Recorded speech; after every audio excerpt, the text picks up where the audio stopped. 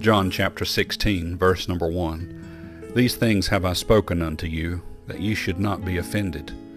They shall put you out of the synagogues. Yea, the time cometh, that whosoever killeth you will think that he doeth God service. And these things will they do unto you, because they have not known the Father, nor me. But these things have I told you, that when the time shall come, you may remember that I told you of them. And these things I said not unto you at the beginning, because I was with you. But now I go my way to him that sent me. And none of you asketh me, Whither goest thou? But because I have said these things unto you, sorrow hath filled your heart. Nevertheless, I tell you the truth, it is expedient for you that I go away. For if I go not away, the Comforter will not come unto you. But if I depart, I will send him unto you. And when he is come, he will reprove the world of sin, and of righteousness, and of judgment. Of sin, because they believe not on me. Of righteousness, because I go to my Father, and ye see me no more.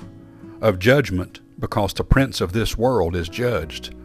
I have yet many things to say unto you, but ye cannot bear them now. Howbeit, when he, the Spirit of truth, is come, he will guide you into all truth.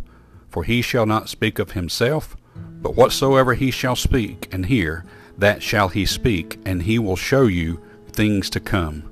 He shall glorify me, for he shall receive of mine, and shall show it unto you.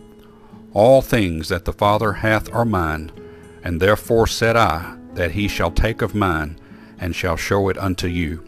A little while, and ye shall not see me, and again a little while ye shall see me, because I go to the Father. Wonderful, comforting scriptures.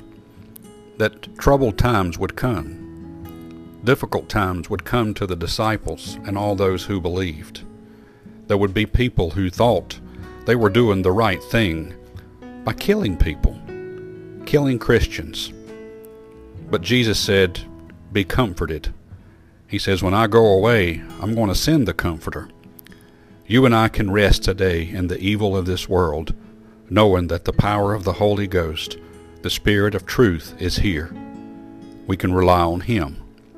We need peace and comfort in the times that we're living today, so let's turn to the Scripture, turn to the Savior, turn to the truth.